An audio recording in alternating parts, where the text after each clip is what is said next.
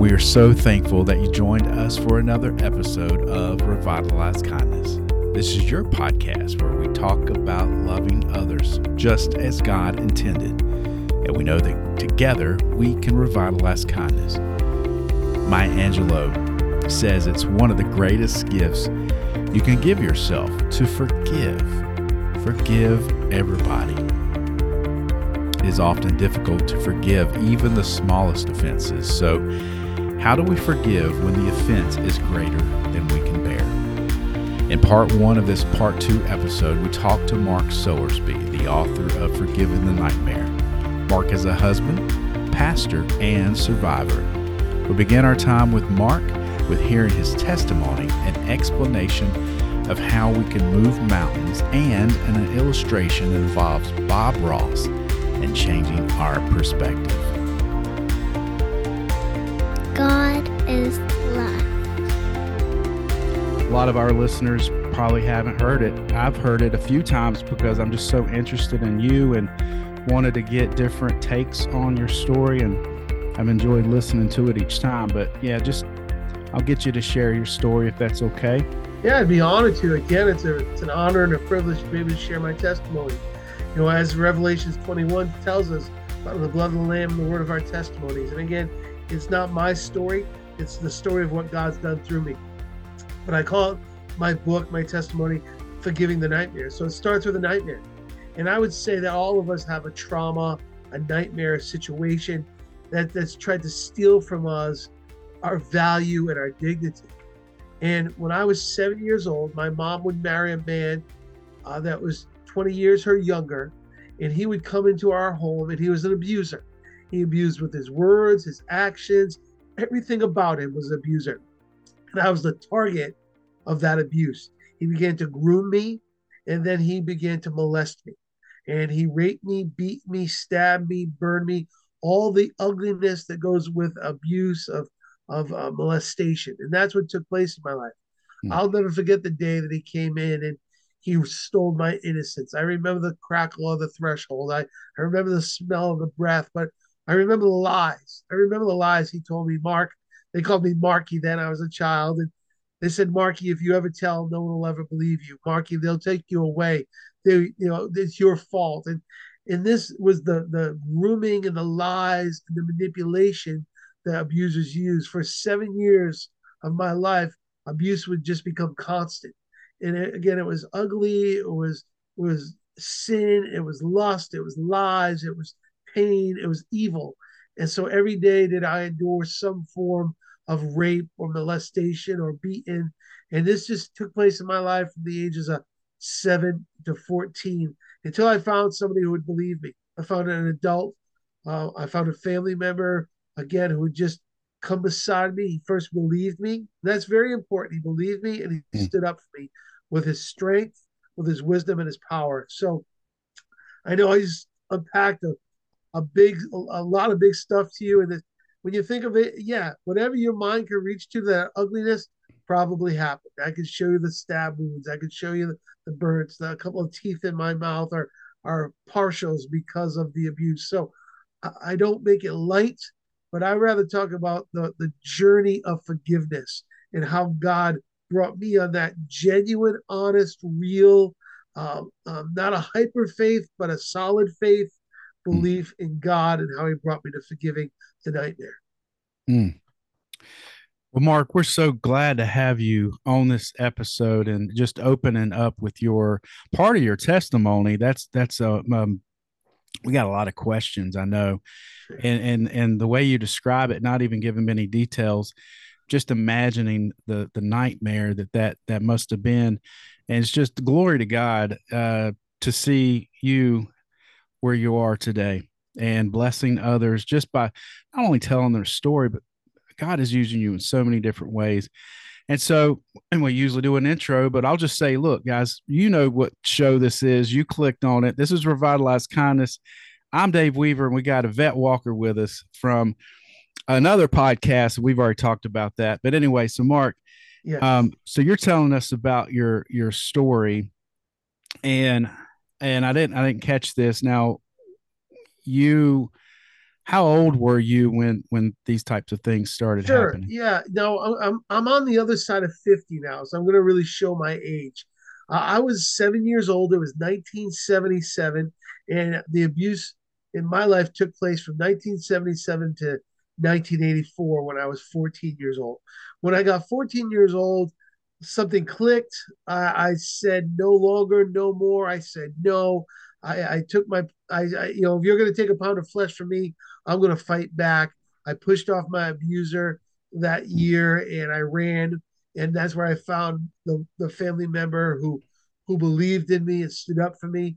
I don't mean to make my abuse story light. I don't mean to make it insignificant. I don't mean to make it small. Obviously, these events affected me my whole life. And even today, I can say by the grace of God, I've forgiven, but sure, I have my triggers. I have those places in my life where it tries to raise its ugly head. So, yeah, I don't try to make it small. These events that happen to those like me that have been abused in a sexual, physical, emotional, and mental way, verbally, these things attach ourselves to us forever. And only by the grace of God can they become smaller, they can become little, and God can become bigger and greater. So, again, I could give you the ugly story. I could give you the rated R version. I could give you and let you know what it's like to be woken up in the middle of the night and just ravished because of somebody's drunken stupor.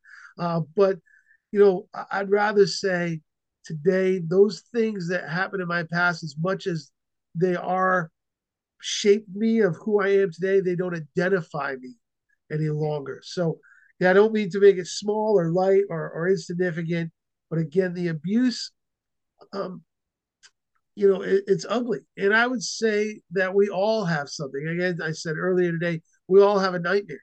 Mine came through abuse, but some come through addiction and death and all kinds of events. Probably ones I can't even fathom the events that people go through that they have to endure these painful situations that really try to come in and shape how they think about themselves, how they think about others, how they think about God and community and neighbors.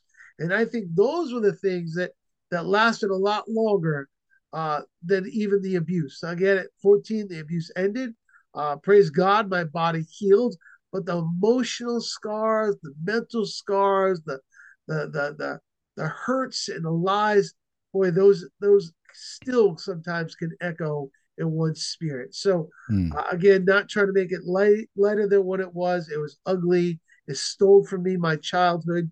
You'll often hear me say, I was not raised, I survived my childhood, and all the overflow of that, being a special ed student and having dyslexia, not getting the help in my early years. So it's really affected me today, not knowing how to be in healthy relationships for a long time because I didn't know what it was. I became mm, a chameleon, right? Whatever I had to do to survive. You want me to be the fat guy? You want me to be the funny guy? You want me to be the jock? You want whatever I had to do to survive. I just wanted to fit in. So, mm. those things echo in your spirit for a long, long time. But the cause of that was being abused by my mom's husband from the ages of 7 to 14. Right. Was there anybody in the family, yourself or any other family members that were part of any type of faith, or were you exposed to the Bible or any of those types of things at an early age? Sure. So it's kind of what happened. We kind of grew up in a home where like God's good, right? But we weren't Hmm. like Christians, like Jesus died, but we didn't study it. I didn't know it. Right. And because of the abuse that came in my house, and again, it affects everybody. I have an older brother and an older sister. Um, they were from my mother's first marriage. They are quite a bit older than me, so they were able to escape. They were able to get out. They were 10 and 7 years older than me, so they were able to get out. Well, my brother, he went to a fire and brimstone Baptist church. Man, Hmm. he left and he got saved with a capital save. It was hell, or turn or burn kind of. And he came home and it was for a couple weeks for a visit. And he told everybody about this fire and brimstone, turn or burn God. And of course, they Hmm. all told him get out, except for me. I was like, really? Well, I don't want to.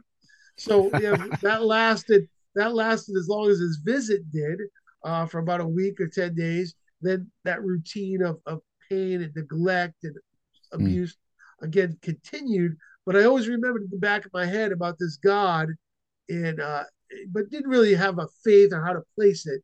But I hmm did hear, like, you don't want to go to hell. Probably wasn't the best message for a 14-year-old, Right. but it made me think. I was reading an article that said forgiveness is not granted because a person deserves to be forgiven.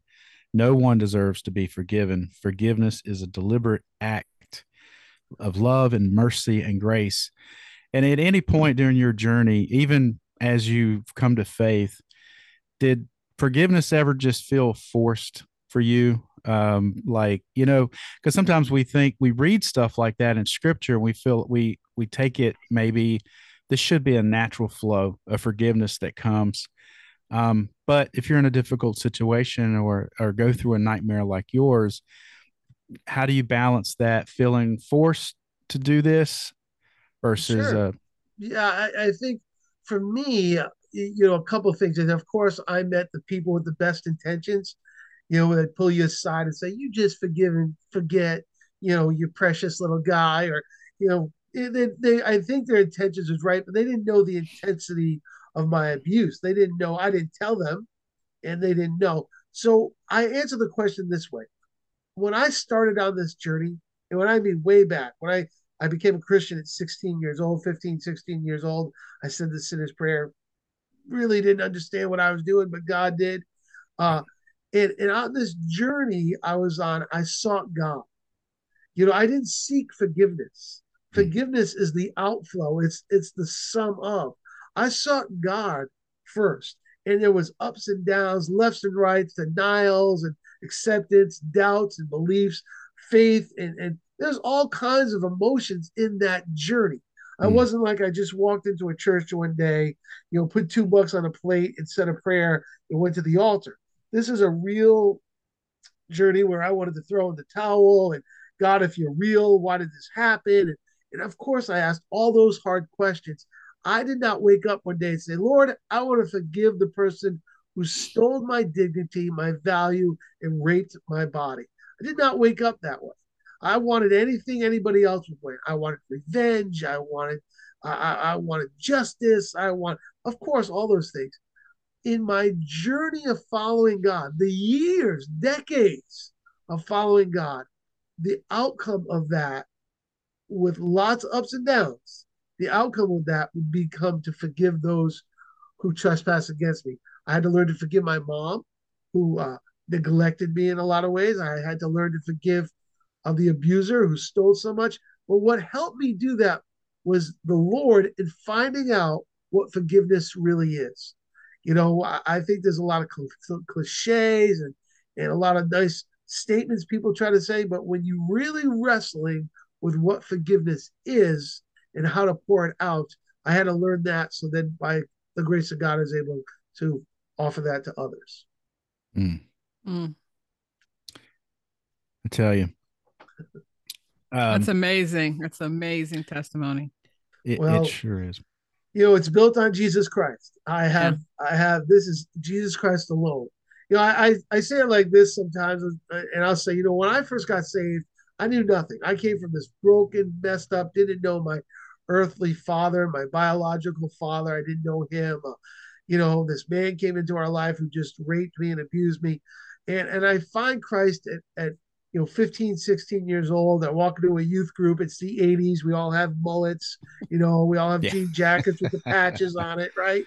And I mean, so, and I start trying to follow God, and people are telling me, if you have enough faith, you can move mountains. Yeah. And I'm thinking to myself, I don't even know what that means. Like, what is that? Faith in a mountain, a tree? Like, what? So I started on this journey trying to read the Bible, a dyslexic guy, not really knowing how to read and getting frustrated. I can't pronounce any names in the Bible, you know, and and finally I get to this passage that talks about moving mountains by faith. Mm. And I really got my prayer closet and I started to pray and I said, Lord, what does that mean? I said, God, I can't even get out of my own way. My insecurities are big. my failures. I feel like dirt, like trash, like something on somebody's bottom of their shoe. That's what I'm thinking about myself, because that's what the abuser made me think about myself. So the Lord really spoke to my heart, and it was kind of a conversation like this. He said, "Mark, can you move a pebble?" I said, "Oh, God, I could move a pebble. I can move." And then he'd say, "Then let's move the pebble, and then you can move the stone, and then you can move the rock, and then you can move the boulder, and then you can move the hill, and then you can move the mound." And again, this was the life journey of learning by faith how to move things step by step, slowly by inch, slowly learning to trust the God who spoke to me. And literally decades later, God would say to me, "Let's go move that mountain." And I would say, "God, I knew what that mountain was. I knew it was forgiveness." I said, "I don't know if I'm ready, God. I don't know if I can do it, God. I don't know." The Lord said, "How'd you move the pebble?" I said, "Well, you helped me." "How'd you move the stone, the boulder, the mound, the hill?" I said, "Lord, you helped me through it all." He said, "I'm going to help you move this mountain, and I'm going to help you forgive the others that hurt you." So Mm. again, that's why I say this journey, I didn't wake up and say, "Hey, I want to forgive everybody who hurt me, that stole my innocence." I woke up saying, "God, I want you. God, I need you." And one of the first casualties of any trauma, the first casualty of any, and there's a lot of them, not the Mhm. only, but one of the first is we don't trust anybody or anything. Trust goes right out the window. We don't want to get hurt again. The walls go up, trust goes down. Yeah, and that's such an important thing. I remember years ago at a business rally or something that, with the business that I'm in, we talked about that as leaders. We talked about how central to everything that we do is trust. And if we don't have trust with our team members and others, integral parts of the team, then there's going to be breakdowns. And so, I mean, that goes with relationships, obviously. I mean, other outside of business, personal relationships. Um, we got to trust in the Father. So that goes to a spiritual realm too. We've got to not only try to trust others around, and I know so many people that haven't been through even close to what you've been through, but still they have a hard time to trust, just because I think I read an article the other day that talked about how social media, especially, and just the fact that there's so many different angles of a story, Sure. lots of like quote unquote lies that are out there. It's made it easier for us to distrust each other Sure. just because of that. So how do you speak to that, or what would you say, even like as a pastor, if I were to come to you one day and I'm like, Pastor, I'm just having a tough time trusting others right now. I can't get by these boundaries. It's making it difficult in my life, my personal life, and I not only want to trust in others, but ultimately, Pastor, I want to trust in the Lord. How do you talk to me about Sure. something like that? I'm switching hats here. I'm going Okay, from the Pastor time. testimony hat, pastor hat, right? Yeah. So I'm switching hats. I always say it's about perspective. It's Mm. about perspective. When I was growing up, there was a painter on PBS, right? We'd all come home from high school, and this guy named Bob Ross. Everybody probably, Yes. yeah, Hey, right? We we've all know got Bob Ross. we've got Bob Ross paintbrushes here. When her grandmother passed away, my wife's grandmother lives in Colorado. She was a great painter, but she had the Bob Ross stuff, and Oh man, that's good stuff. we So got we it, all, and we're yeah, trying it, but it's good stuff. Yeah, we like them. And I remember coming home from high school and half asleep, eating a bowl of cereal, and turn yeah, on PBS, and there'd be this guy with an afro going, "Happy little trees." yeah. You guys remember, right? Oh, Oh, So yeah. yeah, but he would finish this painting, right? And it'd be awesome. It'd be like, wow, he did that a half hour, right? This blank canvas to this little cabin with a stream. And then yeah, in the middle of the painting, he would draw this big tree right down the middle. And he changed the perspective. He changed the perspective. And I've always remembered that. And I thought sometimes when we're going through those situations about trusting others and trusting God, sometimes we just got to change the perspective. mm, Sometimes we're looking at it through the hurt, which why wouldn't we? Hmm. right, Sometimes we're looking through it from the fear. Sometimes we're looking through it our own self-righteous or But sometimes when you kind of try to get the bigger view, say they're a child of God, they're a bonehead, and I don't want to deal with them, but they're a child of God, and God loves them just like He loves me, and I can be a bonehead too. And slowly, as we change the perspective, like Bob Ross did in that picture, right? He'd draw it, and then that big tree would just go, that cabin went further away. And I think sometimes it's not easy and it doesn't make it perfect, and there's challenges. But if you desire, sometimes looking at it from a different perspective helps a soft tongue. It helps get a clearer mind. It doesn't always make it perfect or easy. It's still a journey, but sometimes changing that perspective is helps us go through that. So looking through a scripture, looking through the grace, looking through the Spirit, looking through applying that first. It's not easy, and it's not always done as quickly as I do want to do it. I'm often slow at doing it, but that's the way I try to tell people. I love that. I mean, you're right. Changing perspective makes a big difference. And I think just reading through scripture and talking, having time with the Lord each day, that can change your perspective in life. Because I think sometimes it's like, I remember there's a book that I read, part of it by Dr. David Jeremiah. In the beginning, he's talking about, this will give you the age of the book, the example that he gave. But he compared connecting to God. He compared it between broadband online, or not broadband. Yeah, broadband, where you had to dial in. All right. Oh, yeah, I remember. I think is that broadband, or is that dial up? I forget. Yeah, that dial up, I think. Yeah. Yeah, just dial up. That sound, right? Right. You had that kind of connection. Then you've got like what we have today, where you're online all the time. But he was making a comparison between those two, and he says a lot of Christians treat God or a relationship with God like the dial-up modem or whatever.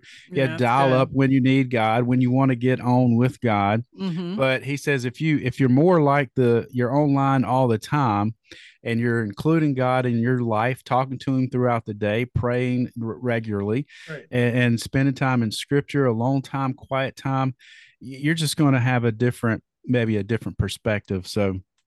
Man, I love that. I remember a story one day up here in New England, we get snowstorms. Right. And the weather gets below freezing. That's 32 degrees. And one day I'm looking out my window, and we just had snow night before. It's probably about 22 degrees out. And every time you breathe, the white air comes out. You know it. Mm. And I look out, and there's this girl running down the street. She's in all the running gear. She's got the hood on, and she's running. And I thought to myself, this was not her first day. She didn't wake up and say, today at 22 degrees, I want to run. Right. But this was a part of her life. This was a habit.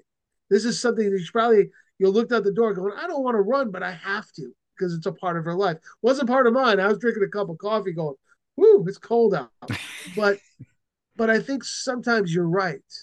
That running for that woman obviously had to be part of her life, something she needed to do every day, no matter if it was cold or nice, or the roads were good or the roads were bad. It was something she was always about her. And I hear that too. Like there was a guy, and he's very controversial, and he's got all kinds of good things written about him and hard things written about him. But he was an evangelist in the early 1900s who did a lot of miraculous sign and wonder ministries. And of course, that's always debated on what that is and what that isn't. But his name was Smith Wigglesworth. And a woman said to Smith Wigglesworth one day, she said, how can you do these things if you don't pray all the time? And he said, ma'am, I never pray more than 5 minutes, but I never go more than 5 minutes without praying. So, and again, he's a controversial guy. I'm not defending that, but I like that answer that he said. I do. I like that too. Make sure to check out part 2 of this great conversation on the next Revitalize Kindness. I really like kindness because it helps people.